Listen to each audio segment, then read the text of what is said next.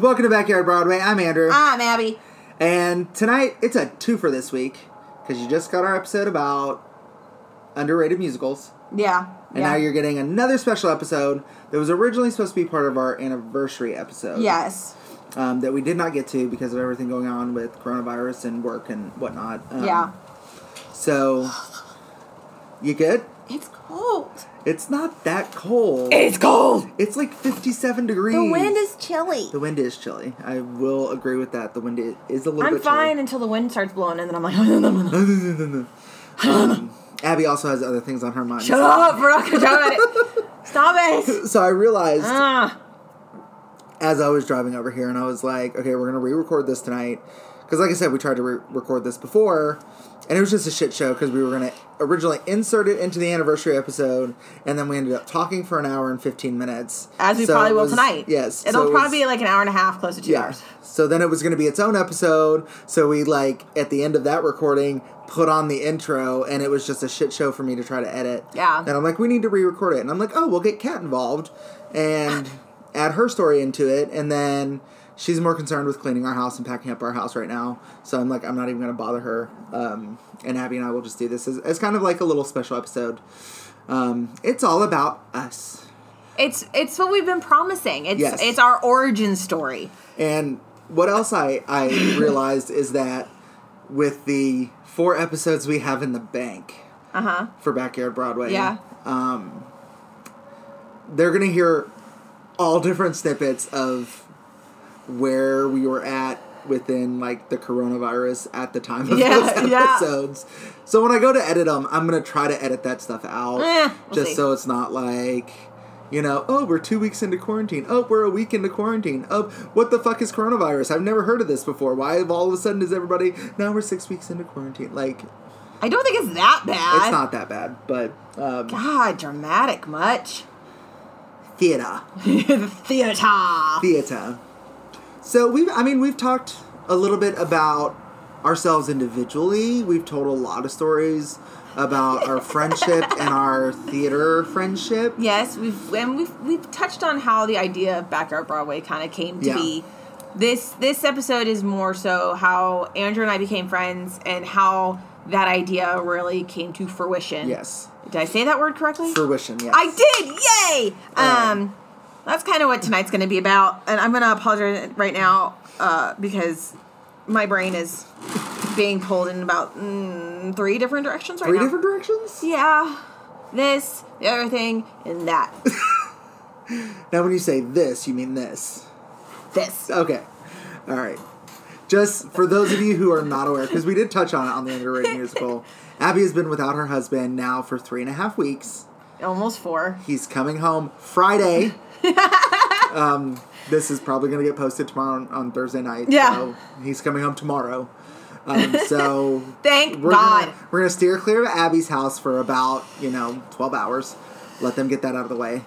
I bought a new outfit and everything. Oh, I did. I'm very excited. She would not let me buy her a cucumber.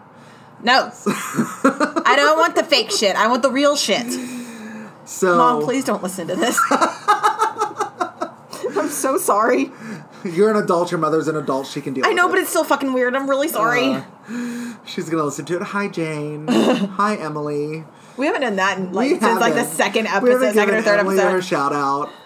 Y'all didn't talk about. You know what though? We should give Emily a major shout out. My sister's a nurse for Norton. Yes. At Norton Suburban, and she works in the mother baby unit. So she's been working with mothers and babies with the virus and things like that. So major shout out to my sister and to all the nurses and doctors out there that have been dealing with everything. So I know I made the PSA on Ghost and Shit last night. But I'm going to do it again because this one is actually a Broadway-related podcast. If you want to go walk away so you don't have to listen to it again. So I know a lot of people joke about coronavirus and everything with that. But I just want to touch on the seriousness of it. Why? This is an episode about us. I know it's an episode about us, but and we're not serious people. We are not serious people. But because you don't want people to forget how serious it still is. Yes, we are coming kind of toward the end of this first wave. Let's put it that way. Because Broadway just extended their shutdown to Labor Day. Yes. And I'm very upset about it. And it's not because I had any plans to go to New York before Labor Day. What money? With what money? But it's just that, it's because theater is such a huge part of my life. Well, both of our lives. Yeah. It's really hitting me hard because I don't know what that means for theater in our area. I don't know if, community theaters and, the dinner theater. # side note, speaking of theater in our area, I got an email from Whodunit the other day asking if I wanted my tips mailed to me or if I wanted to donate it to Whodunit. Mailed to you? Yes, it's $15, but it's fine. Yeah. I was like, I literally texted him back, and he was very nice about it. I was like, I have Venmo. I should have told him that, but let's be honest, I don't think he knows how Venmo works. I politely texted him back. I'm like, if you could please mail it to me, here is my address. Every little bit helps right now. And he's like, I hear that. We're sending it tomorrow. And I was like, okay, I still haven't fucking gotten it. But that's okay. So, just keep in mind that there are still things out there where you can get your theater. There's Stars in the House with Seth Rudetsky. Yeah. There's all sorts of concerts. And they're releasing a lot of stuff on YouTube and stuff. Live streams, things like that. They're trying their best to keep the interest out there. Yeah. But if you're still one of those people that's like, it's not that serious, all the cases are going down. I had a patient like that while Jeremy was in New Jersey, and I about jumped the desk and smacked him in the face. Broadway's original Earl in Waitress, Nick Cordero, was hospitalized on March 31st with a misdiagnosis of pneumonia. It was COVID. He's been in a medically induced coma since March 31st. Yes. Because of complications from the coronavirus, he had his right leg amputated on April 18th. Yes. He finally woke up yesterday. Yes. Finally woke up. And so for all of you out there that's like, it's not that serious, this is a man who thought he had a cold, then thought he had pneumonia, thought, oh, Broadway's shutting down, I'm going to get to go back to work this summer.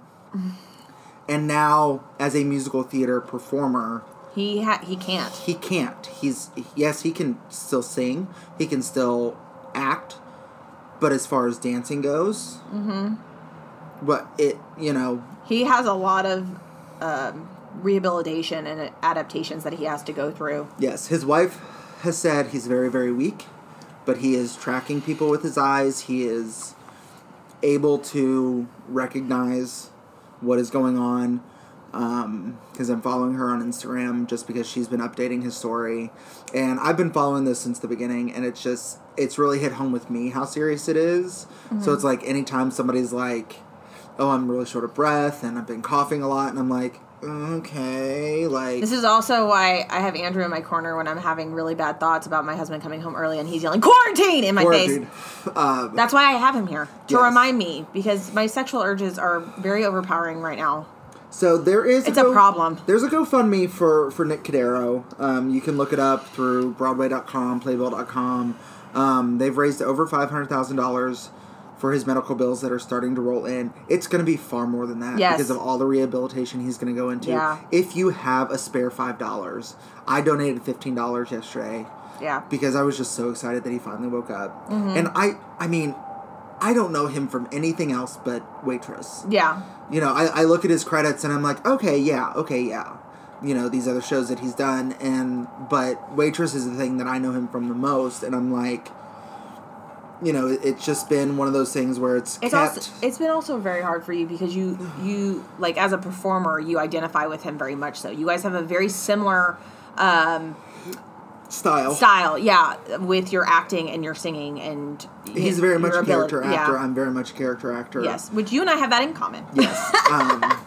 So, I mean, even if it's not, the Nick Cordero GoFundMe, the Actors Fund is always looking for donations. Yes. Because they're paying everybody that's out of work right now. They're trying. They're trying to help pay bills. They're trying. And, get them groceries and things like that. And, luckily a lot of people are finding other things to do, whether it be work or whatnot. But, just we're at a point where, the world is starting to reopen. A little bit at a time, but we have to remember that with that is probably going to come another surge. Yes. And just be vigilant, guys. Remember how serious it can get. Yeah, there haven't been any other cases where we've heard of amputations or anything like that. But that doesn't mean that they haven't happened. They just haven't been as high a profile as a Broadway performer. They just haven't been reported. Yeah. Fuck you, Train. So as I was saying before the train so rudely interrupted, Abby has gone to deal with her daughter, so I'm just going to finish this thought before we get into the bulk of this podcast tonight.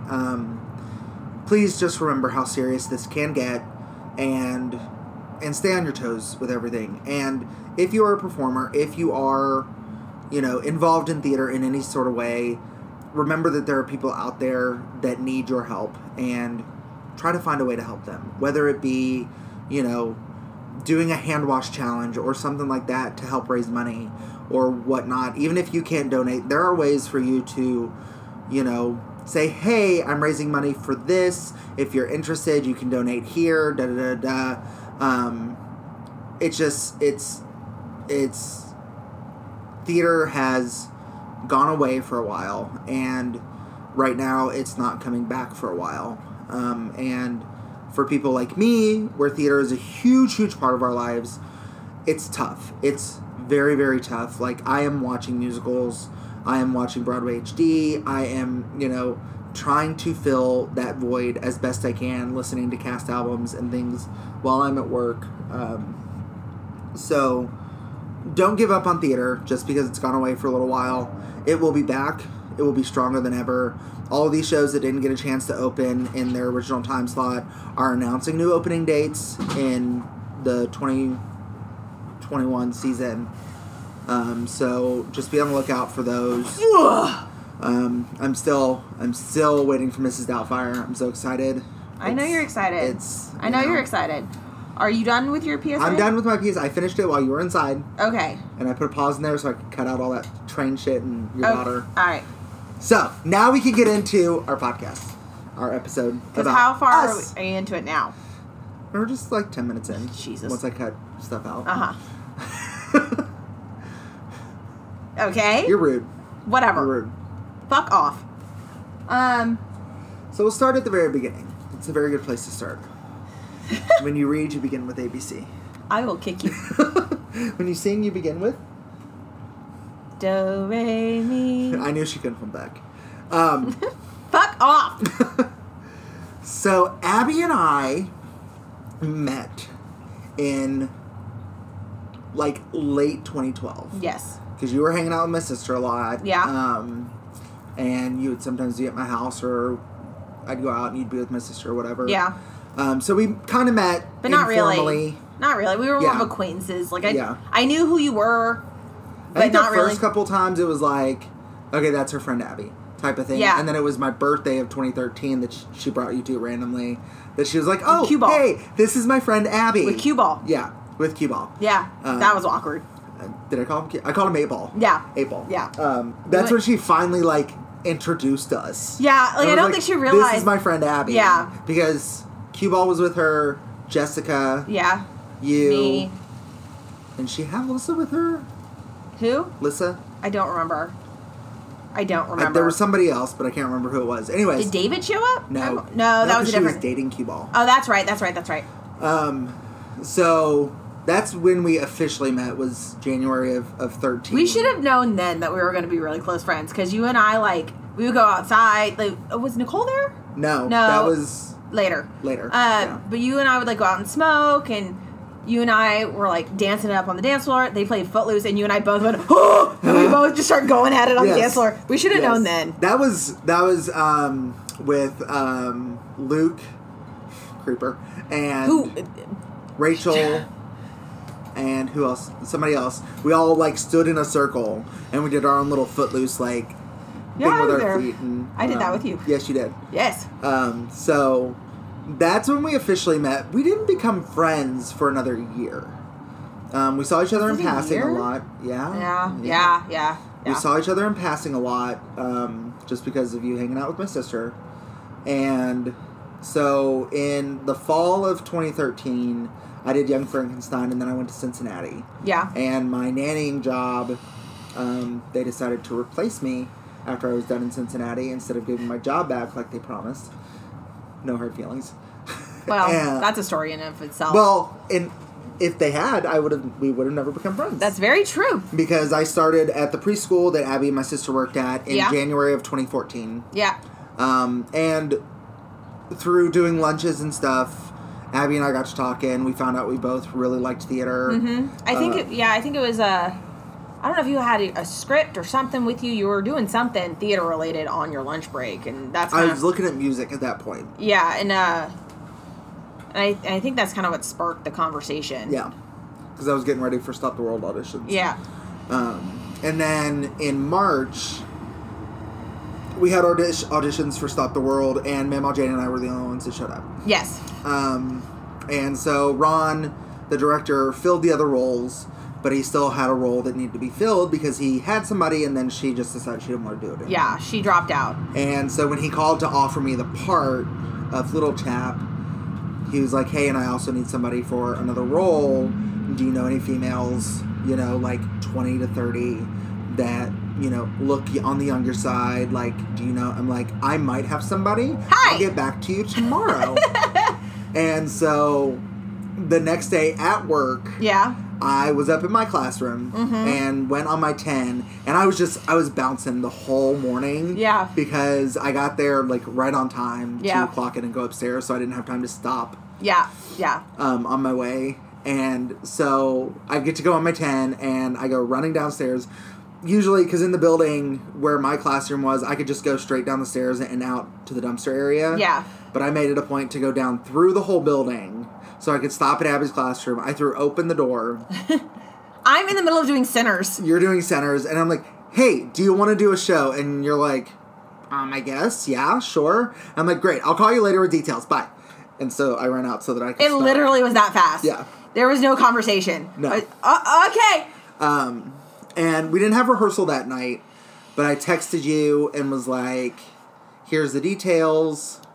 This is what the show is. Can't tell you much about it because I didn't really know anything about it at the time. And we now know too much. Yeah.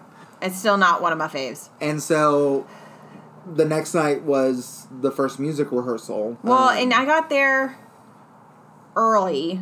You told me to come early so I could, like, meet Ron and everybody. And, like, I got to the theater. First time I'd ever been to that theater. Yeah. Walked in, and nobody was there. We were all in the costume room. You all, or in the green room, and all this. And so, like, I walked up to the stage. I went up on the stage. I didn't know if I was allowed to go up there in the back. I didn't know what the procedures were at the time. And so I'm like, hello? I didn't know where Andrew was. Nowhere to be found. It was also my fault for not texting her when I got there to be like, hey, when you get here, text me so I can meet you. Yeah. That was my bad. And so, like, I kind of heard voices coming from the green room, and I went in there, and Ron and Cha-Cha were in there. And she couldn't stay. She had to leave. So she was just getting her script and music and everything. And like, talking about costumes and things like that. Yeah. And so then I met Ron, and I met everybody else, and then we kind of got into the music rehearsal. And we did the you opening. fucking threw me in the deep end. I didn't know I was throwing you in the deep end. Yeah, you didn't know. I had no clue what role. I was playing one of the daughters. Yes. So the first music rehearsal, we did the opening number. Which we joked about the fact that I got that particular daughter because she gets pregnant out of wedlock, and that was my life at that point in time. And I wasn't pregnant; I already had the child. Yeah. But yeah. So art imitating life. We were doing the opening number where different people had like little solo lines, and mine's supposed to be a duet. It was supposed to be me and my sister, who's played by Cha-Cha, but Cha-Cha was not there. Yeah. And so they were like, okay, this is your part. I go, oh, fuck, I got to sing by myself. So it was me and 8 of the 9 women, because like we said, Cha-Cha wasn't there. So I was sitting over on a bench by myself so that I could hear my part. Not that he taught me my part. We digress. And it gets to that point, and I'm like... And I was kind of looking ahead in the music, and I realized that she was going to have to sing this little ditty by herself, and I was like, oh, I don't know what if she's going to be mad at me because she's going to have to do this by herself. I'm not a strong singer when it comes to being on stage. I'm much more comfortable in my backyard with my phone, singing with my friends. Yeah. I'm not comfortable in front of a crowd singing, which is unfortunate because I do love it. Yes. But I'm very quiet. My nerves get the best of me. And so Doug, the music director, was going through each part individually, and he got to the duet between the daughters, and he didn't realize you were even there. Nope, had no idea I was there. Because he was like... Story of my life. Yeah, he was like, oh, well, I know the one daughter left, and I don't think Ron's... Because Ron didn't tell him you were there for the part. Yeah. And Ron was sitting in the back of the room. Yeah. Kind of just listening to everything. Again, my first meeting with Ron, too, so... Yeah. And Doug was like, we'll just skip over this, because I don't have anybody to sing it. And you kind of, like, were very tentatively, like... And Ron's like, oh, no, I'm sorry. My fault. She's here. She's going to play the other daughter. This is Abby. Yeah. Hi. And Doug's like, okay, well, let's do this. And he played it out for you. He played your line. Mm-hmm. And then you sang it. And I'm sitting over on the bench and I go, oh, hey, she can't sing. Oh, hey. I did good. Because even though you are uncomfortable in front of groups, you sang that one out pretty well. Yeah, because it was not an entire audience. It was a small group of people. No. And it was kind of one of those moments where I was like, well, I've already committed to this. I got to put my big girl panties on. And I was like, I kind of like closed my eyes and I just did it. Yeah. So. And then I threw up later. It was fine. And then, not that night, but the next rehearsal. No, was it that night? We hung out in the parking lot? We hung out for a while that night. So we were Insta friends pretty quick after that. We were. After rehearsal, we hung out in the parking lot, which was the thing to do at Clarksville. There's not much. We hung out in the parking lot probably for like 2 hours. Well, I don't know if it was that night or if it was the next time because your sister babysat that first rehearsal for me. That's right. And it was the next one. Yeah. Jeremy was texting you like, "Are you coming home? Are you?" Yeah. Yeah, it was the next one because your sister was watching my page. I think we talked for like 10 minutes or so afterwards, but the next rehearsal. We hung out for like 2 hours, and then Jeremy was texting you like, "Are you coming home? What's happening?" No, I'm moving on with my life. And then there was the moment you needed costume pieces, and I kind of was looking for some stuff. Most of my costume pieces I had pulled from the costume room or my sister's drawer of leggings. And I needed yellow suspenders, yellow socks, and I think you were gloves. I think you were still looking for the face makeup. The makeup for the mime makeup. And so you came and picked me up. Was this? This is when we went to. But this was after you moved. Yeah, this was after we moved. So, like, less than a week into this friendship, Abby's like, so... I'm doing you a favor. You want to do me one? Yeah, she's like, so, we're moving this weekend. Are you possibly available to help? And I'm like, I guess so, yeah. Because we were working in a preschool. We had the weekends off. Yeah, I was available. But it was still kind of awkward because, like, we knew we were going to be friends, but we still weren't, like... still in that awkward, like, first week type thing. Where, and I've mentioned this on this podcast before, but like when I first saw Abby, I'm like, oh, she's cute. She's cute. And the only thing my sister would ever tell me was that she had a baby. That was it.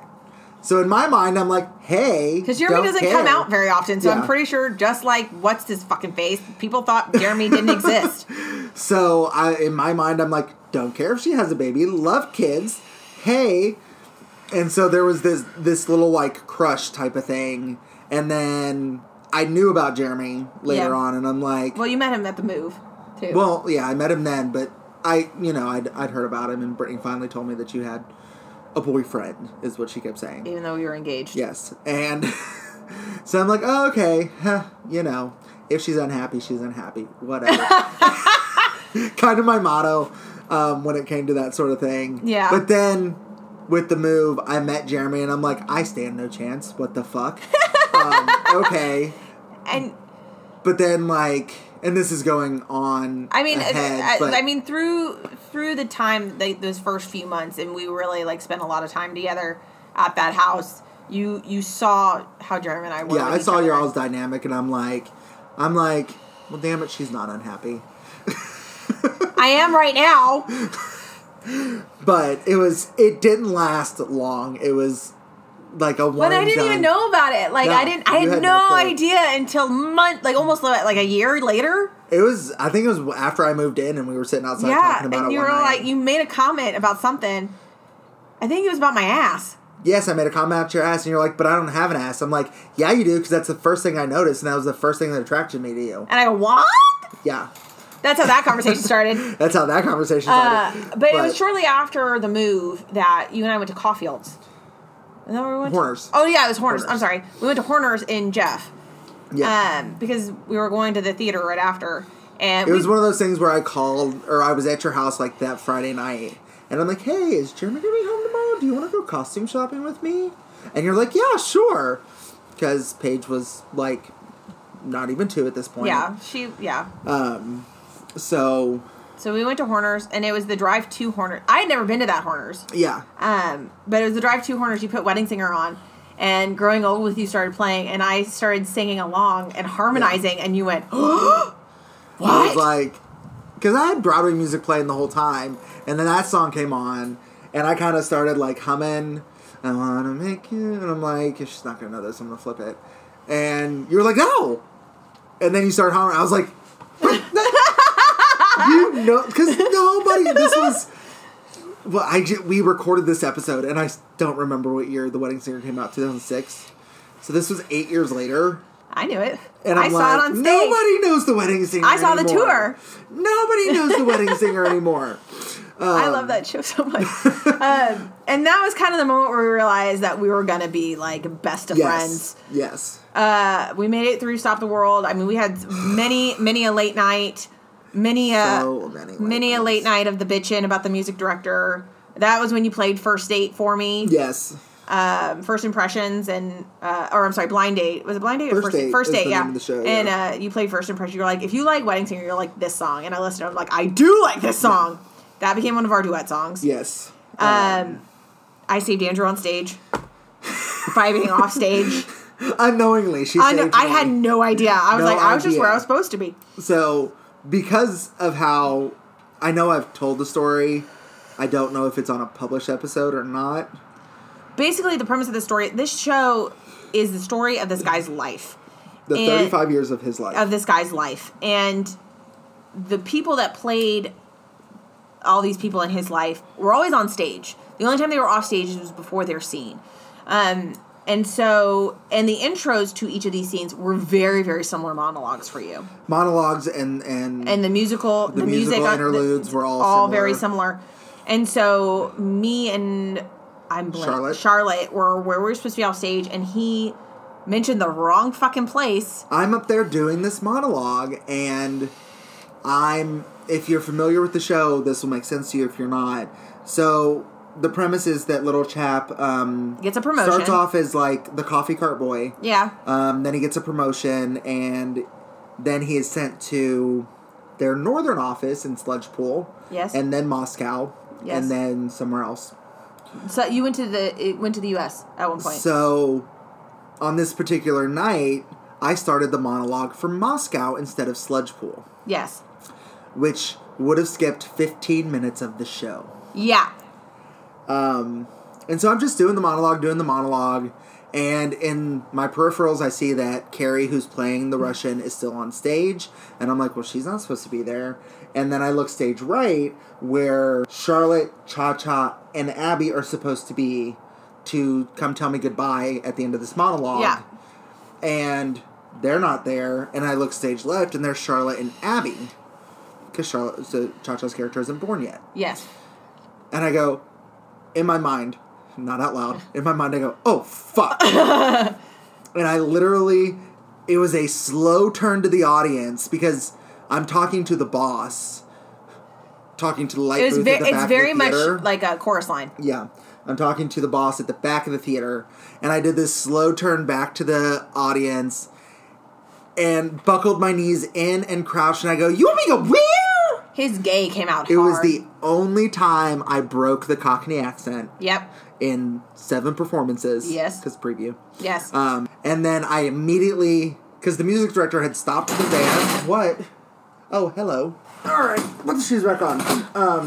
The music director. Sorry, that was me running.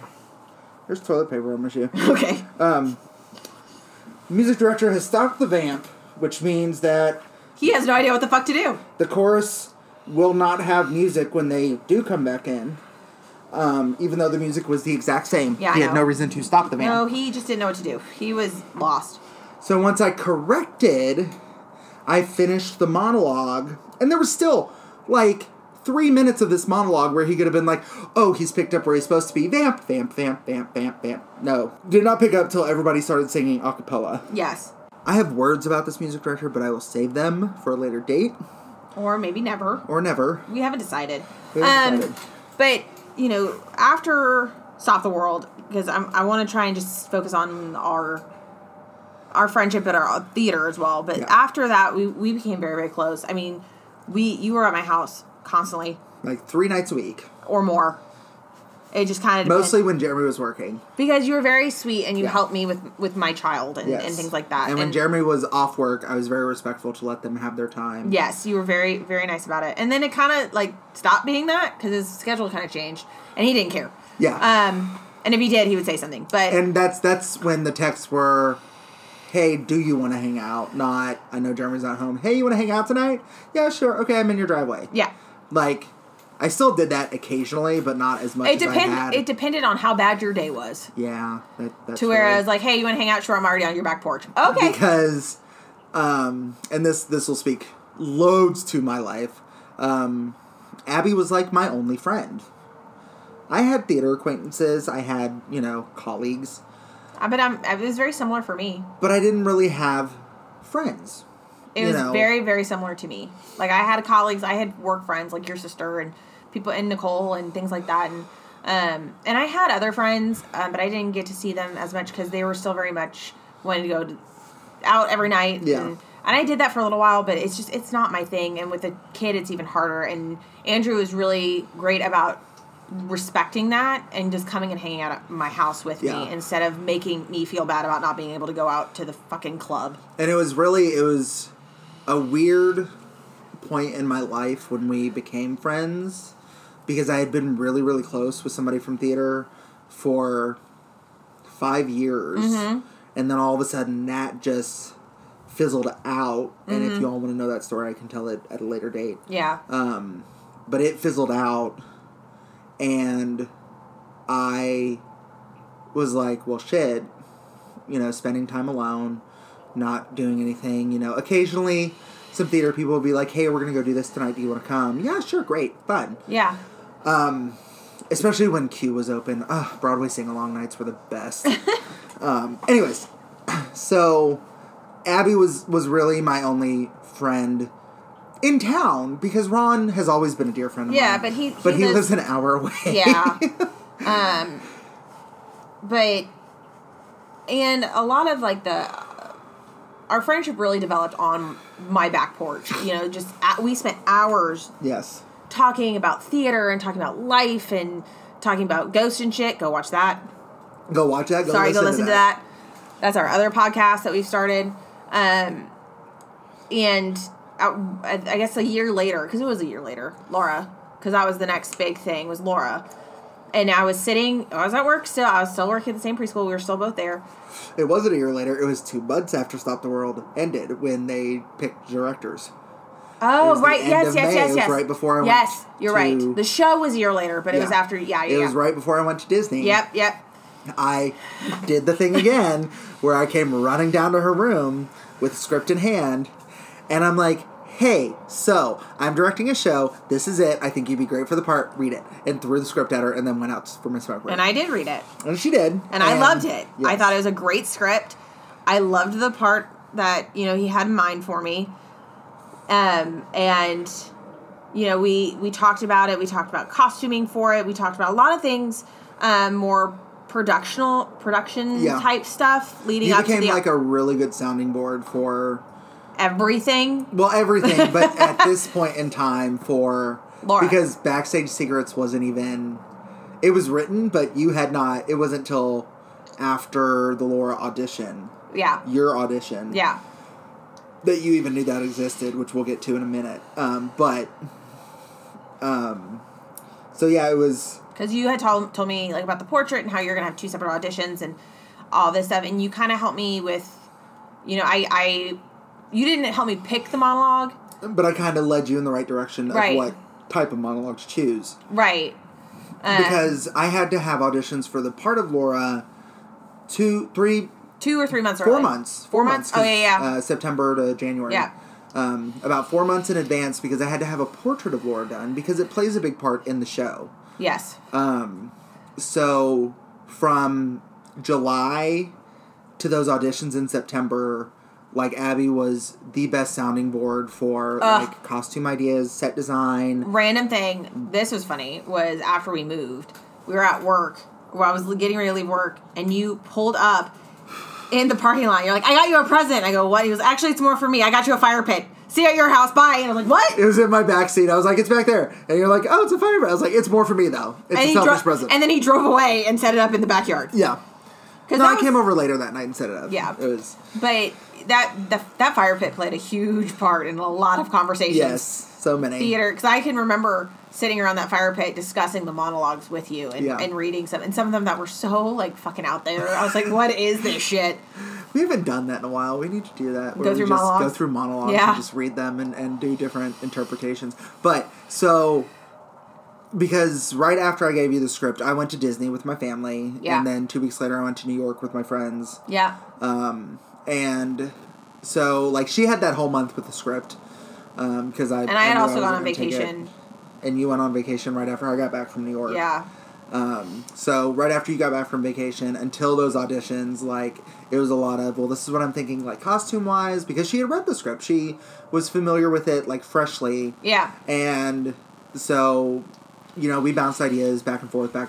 I mean, if I could have, I really would have put, like, extra special thanks to my basically assistant director. But I was... It was my first, like, solo directing. Yeah. No, it wasn't. Christmas Bells was before that. Yeah, but you got kind of... yeah. But anyway... Then the auditions for Laura happened, and I had told him this multiple times, and I still tell you this to this day if I'm auditioning for one of your shows. If someone better comes out for the part that you have in mind, that you see me in, you cast the other person. Because I am very much that actor. I would rather see the show be put on the best that it can be than be selfish for the role for myself. So I was on the board of directors at Clarksville at the time, and before... So many conversations about that. So right before the auditions, I went to the president at the time. It was Jack at the time.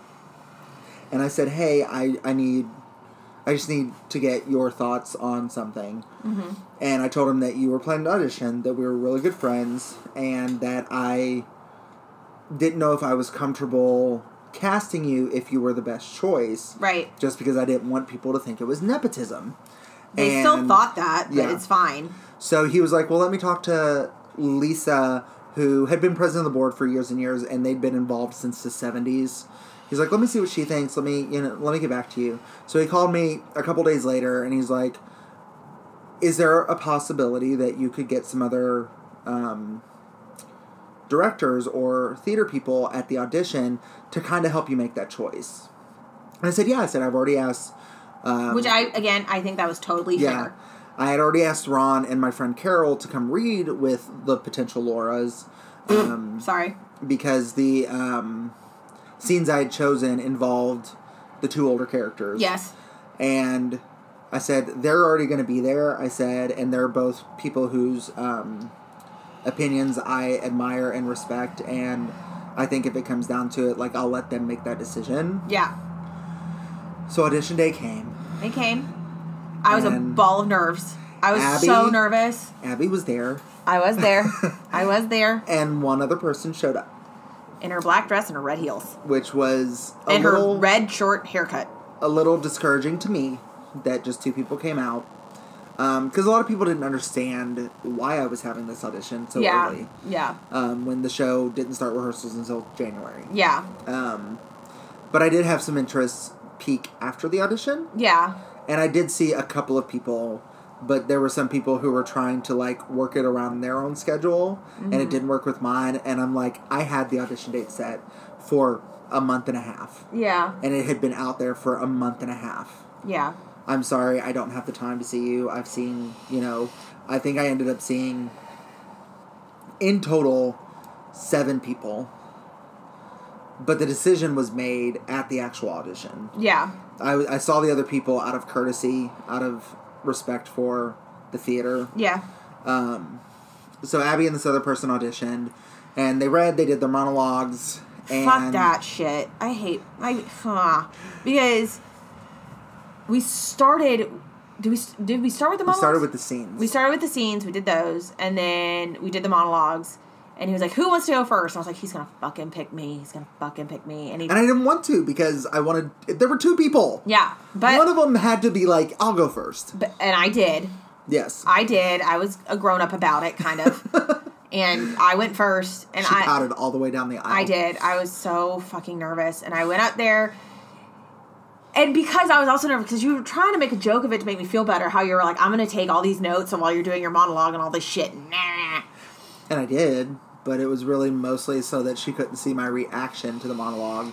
Because my only experience with Abby... I love this monologue. I still have it saved in my notes. The only experience I'd had with Abby, theater-wise, up to this point, was Stop the World. And our sing-alongs. And our sing-alongs. And there was, let's be honest, very little acting in Stop the World. It was all music. I got the accent, though. Yeah. Hey! So I didn't know what to expect from this monologue. And from the scenes, I was like, okay, all right. But for the scenes, you all were pretty even. Yeah. You and this other actress. And then the monologue came, and I was... Because we were very respectful of each other's position with the audition process. I worked on my monologue alone. I memorized it on my own. I made the final choice on my own. Yeah. I didn't let you know anything about it until the audition date. So that way there was no preconceived notions beforehand. Well, you showed me a longer version of it early on, and you were like, well, I think I'm going to take this part out and this part out, just because to make it fit the time and flow a little bit better. And I was like, yeah, those are good places to cut, and that's all I knew of it. I didn't really pay attention to it when she read it to me.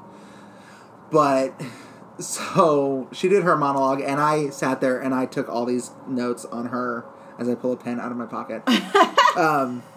All these notes on her audition form. There's like, God damn it, fucking shit, she's gonna make me cry. I'm pretty sure the F word was on your audition form like 28 times. Probably. And... Well, because I picked this specific monologue because there was a character flip in the monologue itself, which I thought was very appropriate for the part that I was auditioning for. Yes. Just because of her social status and all this stuff. And the monologue kind of starts off reminiscing of a relationship and how she, a longing for this relationship, and then it like flips and it's like, but I don't give a shit kind of thing, whatever. And so I made a vocal and physical change in the monologue for that, which I'm very proud of that choice. And I'm pretty sure that's where the F word got scrawled across the entire sheet real big. Because it was like, in that moment, I was like, I don't care what this other girl does. Like, this is. So Abby finishes her monologue, and I'm like, that was nice. And I'm like, fuck you. And so this other actress got up there. And I was also really nervous because Ron and Carol were there. Yes. And I didn't really, I'd worked with Ron before. I didn't know Carol really at the time. Yeah. And Carol had asked when we finished the scenes if that was all. And I told her that I needed them to stick around for the monologues, and I would explain why after. And they were fine with it. And so the other actress got up. She did a monologue from a movie. She did not have it memorized. Oh, my God. I didn't even recognize what it was. Yeah. I completely missed her introducing this monologue. Because my monologue didn't have a title. No. It didn't, I just kind of said, I'm going to do my monologue. Yeah. It's not titled, so here it is. Kind of thing. And I missed her entire intro to this monologue. Yes. So and I was like, I don't even know what's happening. Who is she talking to? What is this accent? I don't know what's happening. Yeah, she was trying to do a British accent with it. She did not have it memorized. She would stop and go look at it and then come back. And you got snippy with her. And I finally had to be like, just pick it up and hold it. Just pick it up and hold it. You got snippy? Which I told both of them before we started the monologues that if they needed to have it in their hand, that was fine. If it, wasn't fully memorized, I totally understood, but at least they had worked on it at home type of thing. And so the audition... Mine was. Yes. The audition ended, and the other actress left, and Abby was like, because we drove together, Abby was like, I'm just going to go wait outside. And I did. I was very respectful. Yes. And so Ron and Carol and I went into the green room, and I explained to them why I needed them to stay. And I said... And at this point, I knew I was seeing two other people. at that point. And I was like, but I need to know of these two people which one they thought was the better choice for the part of Laura. Because Abby and I were such good friends that I could not make that casting decision because I did not want anybody to think that I was just giving it to a friend. Still did, but it's fine. And they still did, yes. So they both unanimously, without hesitation, agreed that Abby was the better choice for the role. That regardless of who else I saw, that Carol was very adamant that you do the role either way. Mm-hmm. No matter, even though I was seeing other people, she was like, just see them and just tell them thank you and send them away because this girl's got the part. And they were both familiar with the show. Yeah. So that helped out. And so, in that moment, I knew that Abby was my choice, but I still had to see these other people. Yeah. I still gave her the script and told her the part was hers. And I saw the other people, and it never... And Lisa came to the next time when I saw those two other people. And Lisa said she wasn't impressed with either of them. And she was like, I really want this to be one of our better shows of the season. And it was. She was like, do you have somebody else in mind, from the actual audition? I said, yeah. I said, Ron and Carol were both very unanimous that I cast Abby. And she was like, okay. After that audition, sent off to have her portrait made and everything. And as I was getting, like, the updates from the artist, like, I'm showing Abby, and she's like, oh, that makes me look really good, dude. Yeah. And so, right after Thanksgiving of that year... Because I think it was during that process, it was the first time I'd been to Ron's house, because we went to Ron's house to try and take a picture for the portrait. Yeah. But it looked awful. Yeah. It didn't look good. Just because of the lighting and everything. Yeah. And so we ended up taking one of my pictures off Facebook. Yeah, one of your senior pictures. Yeah, from high school. So... After Thanksgiving of that year, we started talking about me moving in to help you all out with bills and everything. And for your mental health. And for my mental health. Yes. And so then in January, in the midst of the actual auditions for the rest of the show, I'm moving. Can we talk about that awkward moment? Because I didn't know that your parents were going to be helping you move. And so I'm just in there in a sweatshirt with no bra, and here comes your dad carrying your shit. I'm like, hi, Dave. What's up? I gave you like a 2-minute warning. Yeah. I'm like, hey, Dad and I will be there in a minute. And you're like, what? What? You didn't give 2 shits. I'm like, we're literally going to carry stuff in and whatever. But, so I moved in. We auditioned the show. We met another really great friend through that show. Yeah. Cindy. We love you. We miss you. I do miss you a lot. And that, it was... It had its ups and downs. For and sure. We've talked about it, so I'm not going to go into all the details. But the finished product of it, have we talked about the whole thing of you saving me during that show? Yes, we have. Okay. So the thing with Laura and the time slot it was in, we were up against The Lion King in the Broadway tour. March Madness, Maroon 5, Prince. Yep.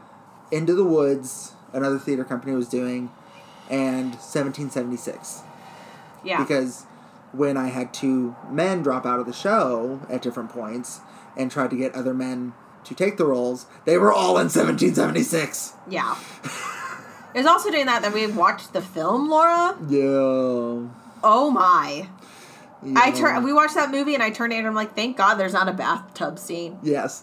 It's a wonderful film. It is I like the movie. I'm not saying I liked the movie. But the bathtub scene was odd. That was so weird. And the detective with his little game that he plays through the movie. Yes. I was like, I don't understand that. But okay. Is he stemming? I don't know what that is. In the show, it was a notepad because I took over the role 2 weeks before opening and had all my lines written in this notepad. Yes. So, if you have not listened to the episode where we explained me saving Abby, just a real quick rundown of it, because I had my lines written down. No, that's not what I'm talking about. I'm talking about the other actor. Oh. Yeah, we've talked about that. We have talked about that. Yeah. But so I saved him on stage. He saved me. Also, apparently I skipped on stage. Yes. And luckily he had his lines written down. I was like, she answered a question, but was a page and a half in the notebook ahead of me. And so I, like, had to flip and find where she was. And I'm like, okay, how do I bring it back? Because there was some exposition within that page and a half that we needed to have for the audience. And so we brought it back. It was fine. And then the backstage one where I saved her, we've told that story. Go back and find it. Yeah. We don't need to relive it right now. Dude almost lost his teeth. Yeah. And then we had the best cast party for that show. We did. We had it at my house. We had it at Abby's house. And we had given Jeremy plenty of notice. Yes. On what was going to happen because this actor that almost lost his teeth, even if they might have been false, almost lost his teeth. We told Jeremy about it, and we were like, just if something happens, you have permission to take this fucker down. Yeah. Nothing happened because it was really funny. He was sitting on his couch with his wife? Who would not put her purse down anywhere in my house. And we were like, so-and-so, this is my husband. This is my fiance, because we weren't married yet. Yeah. This is my fiance, Jeremy. And he literally turned, saw basically Jeremy's crotch. Yeah. And then slowly looked up to Jeremy's face. And you could just see him piss his pants. Yes. And then he stood up to do the appropriate, handshake, nice to meet you bullshit. Yes. So we had a fire pit. Needless to say, I had no issues after that. Yeah, we had a fire pit going during that cast party. That was so funny. Jeremy will beat fire. Jeremy will beat fire. Jeremy did not beat fire. I beat fire. Man will conquer fire. I made those delicious ham and honey mustard sandwiches. And then we watched Jesus Christ Vampire Hunter. Oh. Did we ever finish it? No. It's now in a box, but I still have it. It still needs to happen. We never were able to finish it. Because we were basically we were outside most Mystery of the time. Science Theatering it the whole way through. Oh God, yes. It was also through this time that Andrew and I realized we have a lot of similar, besides theater, a lot of similar fandoms. Yes. That we love. So that became a big part of everything every Sunday. Yes, Doctor Who. Class. Don't get me started on Class. But they were the best, coming out here, you having your 2-minute, walkthrough of the entire series, and it making more sense than the actual, series itself. So for those of you unfamiliar, Class was a spinoff of Doctor Who that followed some teenagers.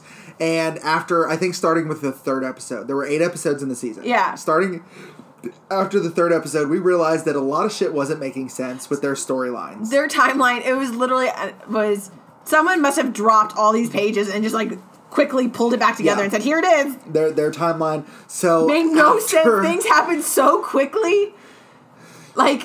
So absurdly quickly.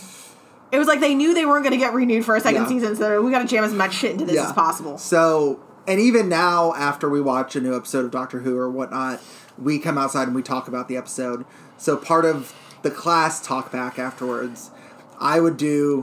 It started off as a 30-second recap of each episode for episode 3 and episode 4, and then I'm like, no, I'm just going to recap the whole season. And so it became a 2-minute recap.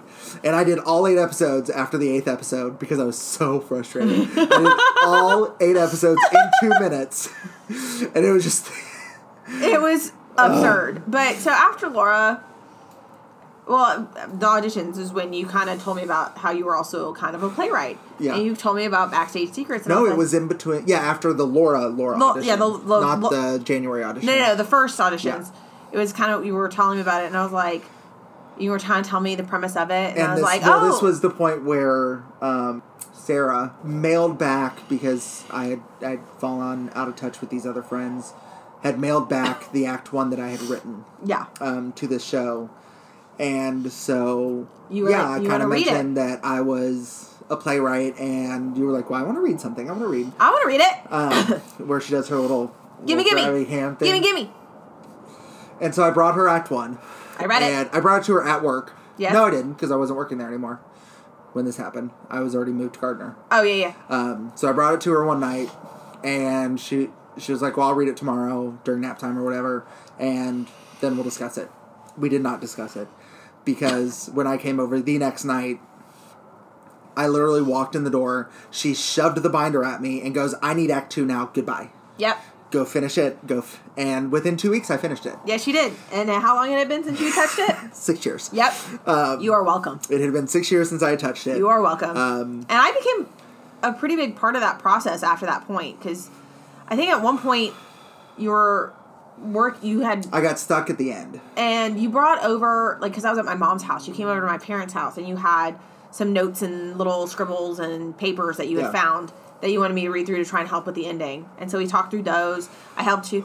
Oh my God, I came home, and he was like, it was after the first workshop that, because you had Cindy read it, and Cindy was like, this needs to happen. This needs to happen. Like, and we did the first workshop with Cindy and Richard and all them. And then it was after that you wanted to, like, storyboard it. No, it was right before the second read-through. Yeah, because we were going to workshop again. Because I was trying to fine-tune it for the second workshop.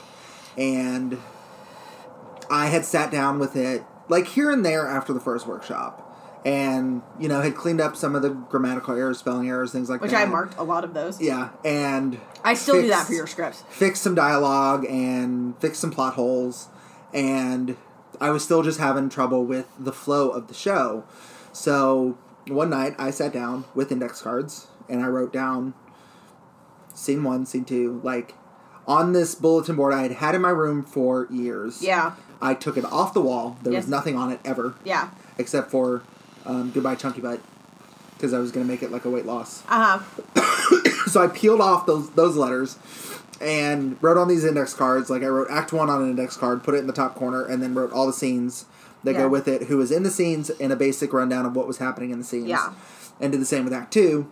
And did not know that that's what was going to happen, because I come home and I go in my backyard when he gets there, and he has it set up on my chair, and I was like, oh, fuck, this is happening. So she gets home from work. I had already been, like, going through, and I was just getting very, very frustrated with it. And so I texted her. I'm like, hey, do you mind if I come over and we talk about Backstage Secrets before this next read-through in, like, 2 weeks? And she's like, yeah, sure. So I go over there, and you're putting Paige to bed when I get over there. Yeah. And so I pull out my storyboard, get my cigarettes, get my drink, whatever, go to the backyard, set up the storyboard on the chair, and just sit and wait for you to come out. Yeah. And I distinctly remember the light from the room. As you opened up the curtain, you saw the board, and you go, fuck! Yeah. Or what the fuck? Yeah. And you open the door, and you're like, what is this? What is going on? Yep. And so I kind of explained to you, and we went through it, and I had the script. Yeah. And so different places where we were like, okay, what was happening here? We would go through and we'd read through it and all that stuff. And we got it to a point where I thought it would be ready for the next read through. Yeah. Where I was moving some scenes around. Well, because the other thing that we, especially with the ending, because you had multiple different endings for the show. 11 different endings for the show. You had one for each character, basically. And so we kind of toyed with that and what we thought would be the best twist ending and things like that. And the one that you had read is the one that we went with. Yeah. But I explained to you the other endings. And I wanted all of them. She wanted all of them. I wanted them all. So if it ever gets done again, we'll do a different ending. But, so, yeah, we went through, we moved some scenes around, we did all that, and then, of course, I spent the time editing over the next 2 weeks, and then got the scripts printed and everything. We had the next read-through, and it was a couple of weeks after that read-through, because I may or may not have pissed off Cindy during that read-through. Yeah. Yeah. And then a couple of weeks after that was when I went over to watch Rocky Horror, and I gave her her glasses, and it was all water under the bridge at that point anyways. And so Cindy asked me, okay, what's our next step? How do we get this on stage? Yeah. And I had made the choice at that point to leave Clarksville. Yeah. Because I wasn't getting the support I needed, things like that. And slowly realized in the, 3 months that I was not involved with Clarksville. At that time, yeah. At that time, that was my only choice. And that I was going to have to come back. Yeah. And present this as a fundraising opportunity for Clarksville. Yeah. And so I did my research. I found out what it would cost to run the theater for the 2 weeks that we would need to be in there for tech and for performances. Yeah.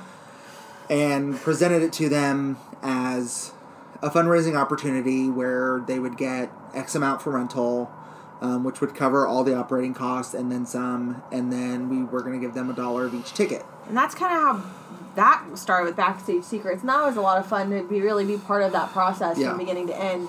And I think we both kind of through that process with our friendship, at least, kind of realized what strengths we have as far as production kind of goes. Because I helped you stage managing and assistant directing and things like that, and the sort of all that stuff. And so we kind of learned where our strengths are as far as like we're like with costuming and the set. Because like I can't really like just imagine a set. I need someone to kind of lay it out for me, and then I can be like, well, how would that work, and tweak it that way.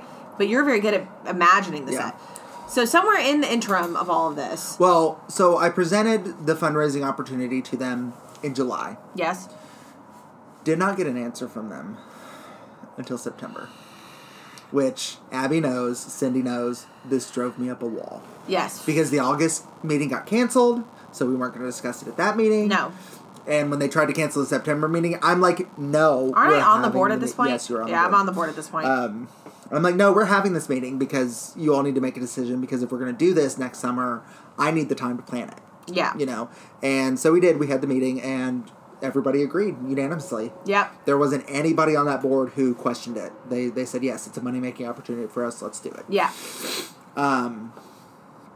And so we got the yes. The meeting was over at like 10 o'clock. I still called Cindy and was like, so we just had our board meeting, and I just You're such a dick. I am. I was like, it's just like, they're not going to let us do it. And I'm like, no, they are. July. We're doing it in July. Dick. And so then came the monthly production meetings. Yes. For Abby and I, it was the 4 times a week production meetings. Very much so. But with Cindy, it was monthly. We got together with her and would discuss, because Cindy was my co-producer.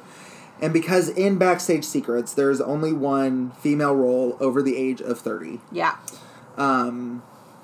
I gave that part to Cindy because she had spearheaded me getting the show going. Yeah. She, said, we're doing a reading of it. We did the first workshop. She was like, let's do another one. Let's clean this up. Let's do another one. Yep. We did the second workshop, all because of her. And then she was like, I have this extra money. Let's do this. Yeah. So she was the driving force behind getting it on stage. So she did not, contrary to popular belief, did not pay for her role. No. She earned her role. No. And it was, from a director standpoint, it was easier to bring in somebody who was familiar with it than to have to mold a brand new actress to the role. Because, yes, she's only in Act 1 and one scene of Act 2, but she's very complex.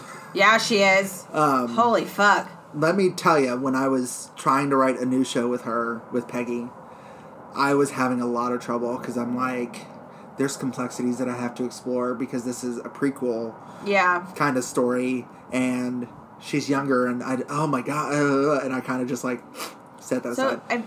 Correct me if I'm wrong, it was somewhere in the interim between Laura and Backstage Secrets, we had that 2-3 hour conversation about Phantom. Yes. That spearheaded this project. Yes. Because we're over an hour now, so we really need to get into the backstage. Yeah, so like we really we were sitting there, we're talking theater, and we ended up talking about Phantom of the Opera.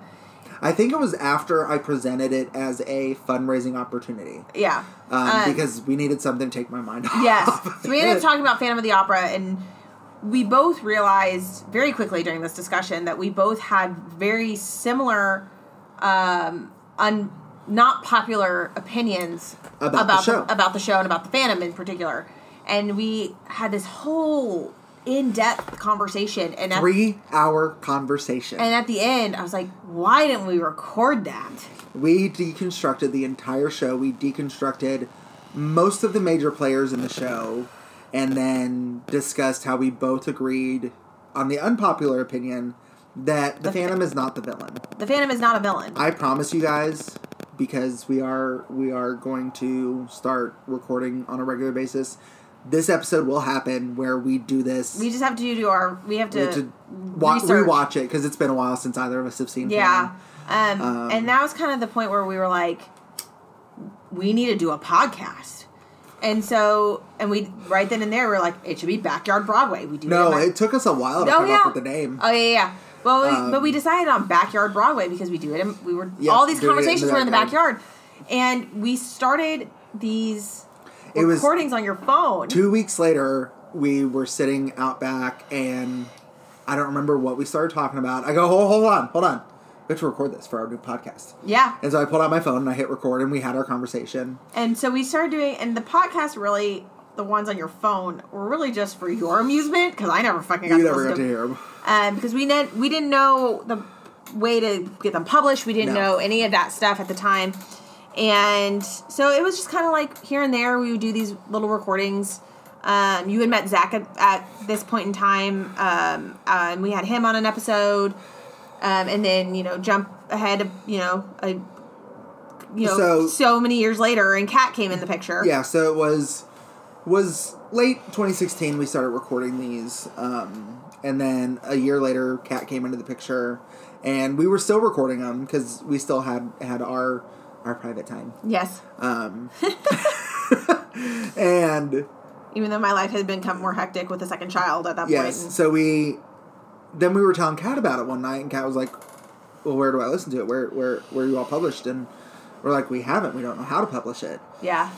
And she was like, we need to get this published. And she, started to spearhead this whole, campaign to get us published. And a friend of mine, Blake, had started his own podcast. And I'm like, how do you publish it? How did you get there? And so he told me about Anchor.fm, which is what we use to publish. Yeah. To get us on all of our wonderful platforms that we're on, Apple and Spotify and Google. And, yeah. So I'm like, okay. So I started looking into it, and I sat down and I planned out our first 3 episodes. Yeah. And made PowerPoints and notes and. He had done the PowerPoints before. Well, not for the getting to know you one. I did not. No, but I'm saying when we did some of the recordings on your phone, you had PowerPoints. We've reused those PowerPoints. We have. But that's really how everything kind of got started, with us. That's kind of our origin story. And it's one of those things where we could talk all night about it, of our, little moments and conversations and things that kind of molded this weird friendship. One thing we have not touched on is how everyone thought we were fucking like rabbits. Yes. The entire time. Yes. Since I brought Abby into the Clarksville, or into the community theater scene, basically, whenever anybody would meet Abby, when I would introduce, and they would see our dynamic between us, I got a lot of questions. So many questions. I don't remember who it was, because it was very early on. Somebody asked me flat out how you were in bed. I mean, I could tell them if you... I'm not shy about it. I go, well, she tosses and turns a lot. I don't know. Why? Well, just seeing you all together, you all are together, aren't you? No, we're not together. No. She has a fiance. Very platonic. Yeah, and it's been that way, and we joke and we talk about our sex lives and how my son is your son and how I drugged you and all these things and even Kat had a hard time with our friendship at the beginning because it was very foreign to her. It was very because a guy and a girl being as good of friends as we are without there being sexual tension is very foreign to a lot of people. A lot of people. Even when Blake first met Abby, and she went inside after spending a little bit of time with Blake, she just went into the bathroom. He was like, so, it's you can cut that with a knife, man. When are you going to tap that? First of all, I tap nothing. Second of all, he values his life. Sweet love. Second of all, he values his life. Her fiance will be home very soon. You will get to meet him. Or I think it was husband at this point. Yeah, we were married at this point. Her husband will be home very, very soon. You will get to meet him. Yeah. But and it was still, even after I got married. Yes, after she got married, it was still lots and lots of questions about our relationship and... our affair. And, even my family adapted... It was running rampant, let me tell you. Yes. Even my family adapted to calling Abby my wife. Are you going to the wife's? Your dad. The wife yes. Your dad. My dad still wants to meet his grandson. Yes, I know. So we've always... And it was a very, very fast friendship type of thing. We became family very quickly. Yes, and from experience, a lot of those don't last, and we're very fortunate that this has. I think you and I both kind of are at a point in our lives where we were ready to meet those core people that we wanted to keep in our lives. And it just so happened we were in the same place at the same time, and it ended up both of us are those people. Like, we joke a lot about how I have 2 husbands. I have Jeremy Jeremy's called me the other husband on numerous occasions. And it's one of the things I love about him, because he accepts this friendship 100%. And he knows that I am terrified of him. Not terrified of him. Well, No, because I've grown to respect him. Yes, but at the beginning. In the beginning, yes. He's a former Marine. I was terrified. But he's come to respect the fact that I'm not just one of those, like, fledgling friends that just comes over to hang out. I am, like, in it to win it. You've helped out with my kids. You've helped out There's a reason, financially. You've helped out so many different ways. There's a reason Ian still calls me dad sometimes. Yeah. But like I said, we joke that I have 2 husbands. I have Jeremy for the sex, and I have Andrew for emotional support. Yeah. And that came from your mother. That did come from my mother. That came from your mother. And I mean, how many times, and the whole thing, like, between, like, us, my family, and your family, we're like, she's leading you on. Well, don't lead him on. You know, he clearly likes you more than just a friend, and da-da-da-da, and she's just teasing you, and, you know, blah, blah, blah, blah. And, like, we kind of came to this consensus where your mom just hated me because I wasn't giving you sex. Yeah. Because we couldn't figure out any other reason why she didn't like that. Yeah. So, like me, I don't know. So I'm gonna get deep for a minute. Oh God. Okay, reach way down in there. Because we, if you have to scratch anything, wash your hands after. Talking about becoming family real quick and everything, and it was, Abby has seen me through a lot of ups and downs. So many times we've mentioned the 3 weeks of not talking. When we started Children of the Lesser God in the fall of 2017, I was at a very, very bad point in my life. Yeah. And when we came to the second set of auditions for that show, I had decided that I wouldn't make it to opening night. Even though I had Abby, I had my nephews, it was just, in my mind, there was no winning for me. Mm-hmm. I had been single for several years at this point. I had been very dry for a while at this point. If you don't know what I'm talking about, shut up. If you don't know what I'm talking about, think about it. You won't get in any. And for a long time. And the few times that you did, you should have listened to me. Shut up. And, Zach was becoming a closer friend and everything, but still it was like a here and there type of thing. And I'm just like, there's no winning. I started back at school and I was doing well, but it was just, I just didn't see a light at the end of the tunnel. Yep. And I was very much ready to just be done with everything and had made the arrangements and, like I said, was not going to make it to opening night in January of 18. And I met Kat, and that just started as fun flirting. Very quickly changed. Yeah, because you listened to me. Fucking text her. You. But even still, the first couple of weeks, I was still not convinced that this was real. I was very pessimistic about everything. Always. But through December of 2017, I really got this huge, huge, huge sense of family from you, from Zach, from Kat, even though I'd barely known her. Yeah. And I was like, okay, well, maybe, I'd finished my first semester. I was on the dean's list. I had all A's and B's. I was, there was starting to be this up, and I was like, okay, well, maybe I should see where this goes, what happens. And through really the next year, I still had a lot of downs. And but no matter how bad it got for me, I had Kat, who was very supportive. I had Abby, who was always going to be very supportive. And then Zach, too. And it was like, and Zach and I are the same as you and I. We became very fast friends. Yes. And it kind of made me realize that, I had a family, but they weren't my family. I was like, my family is very non-traditional. My family are these people in my life who have shown me the support when nobody else would.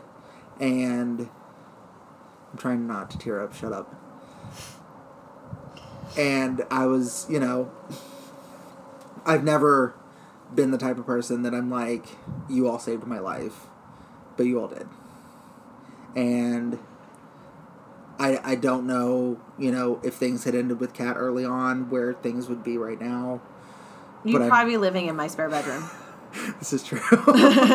This is true.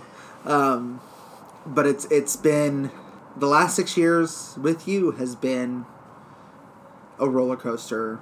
To say the least. To say the least. The last 3 years with Zach has been a roller coaster. To say the least. The tunnel on that roller coaster lasted for 6 months, guys. And then with Kat, it's been great. We've had so many knockdown, drag-out fights, but it's always made us stronger. Yeah. And I can come over here and I can bitch. And I swear this will be the only episode she ever listens to, and she'll hear this. I can come over here. I'm a vault, guys. I'm a vault. And bitch until I'm blue in the face about something I'm not happy about in my relationship. And Abby doesn't even have to say anything. And I'm like, I know, I'm just being dramatic. I'm stupid. This isn't, I know. We've gotten to that point in our friendship. I don't even have to use words. No. I can just look at him and he fucking knows. And it's just, and now with Backyard Broadway and Ghost and Shit. Sorry, Mom. Which is our other podcast on Apple. Go check it out.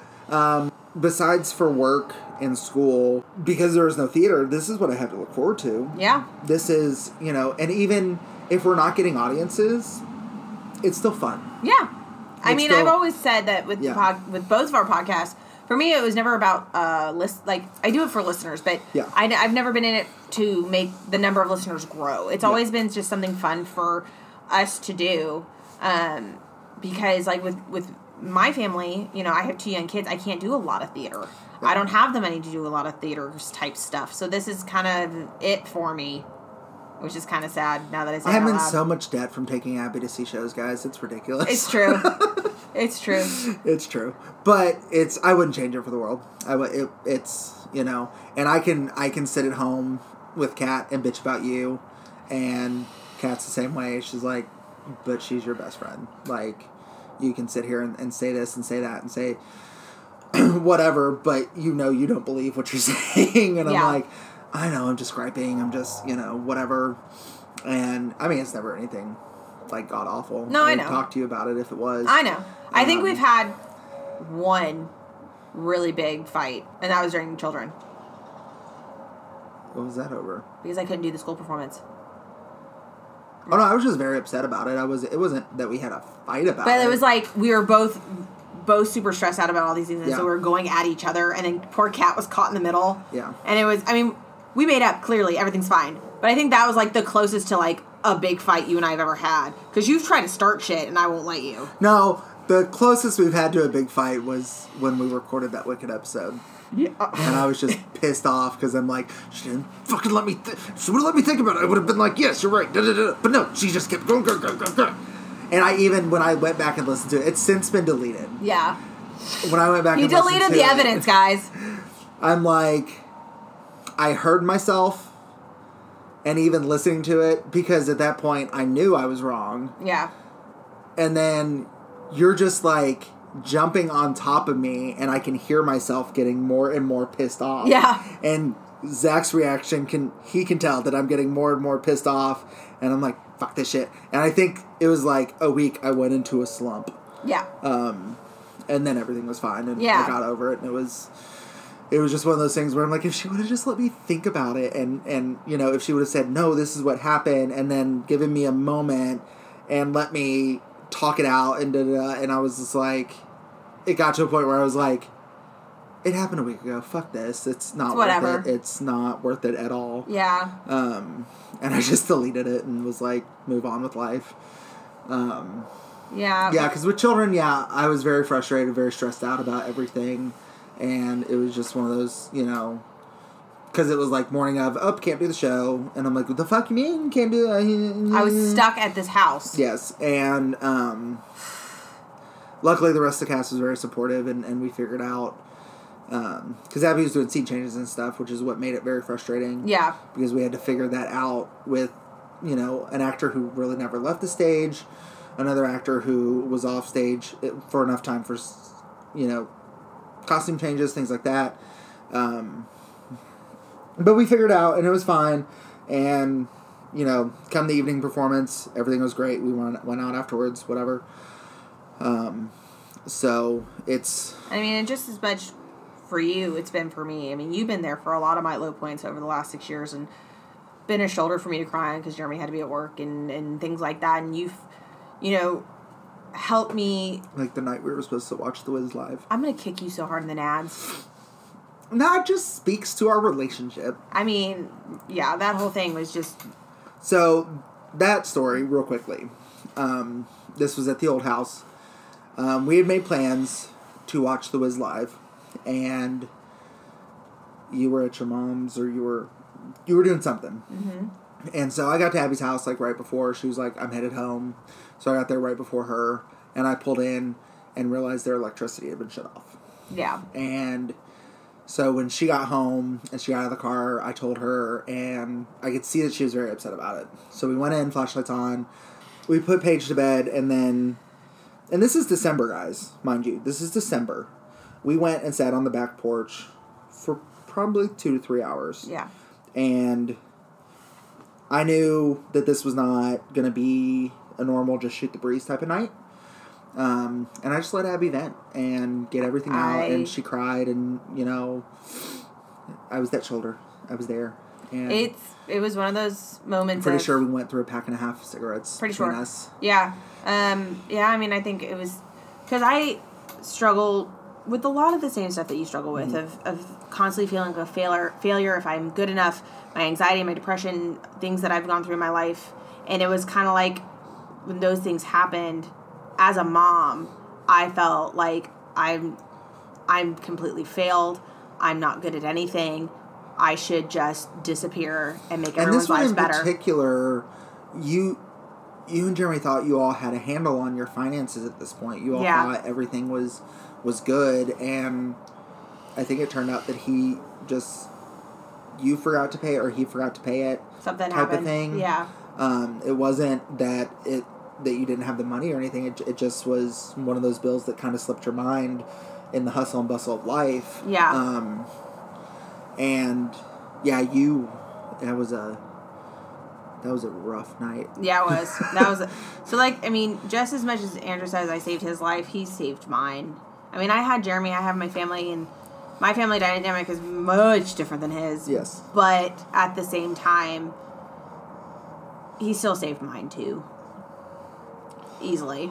And it's, even growing up in two different... We both have very similar childhoods. Yes. As well. We both grew up in very different circumstances. My family was always, lower middle class.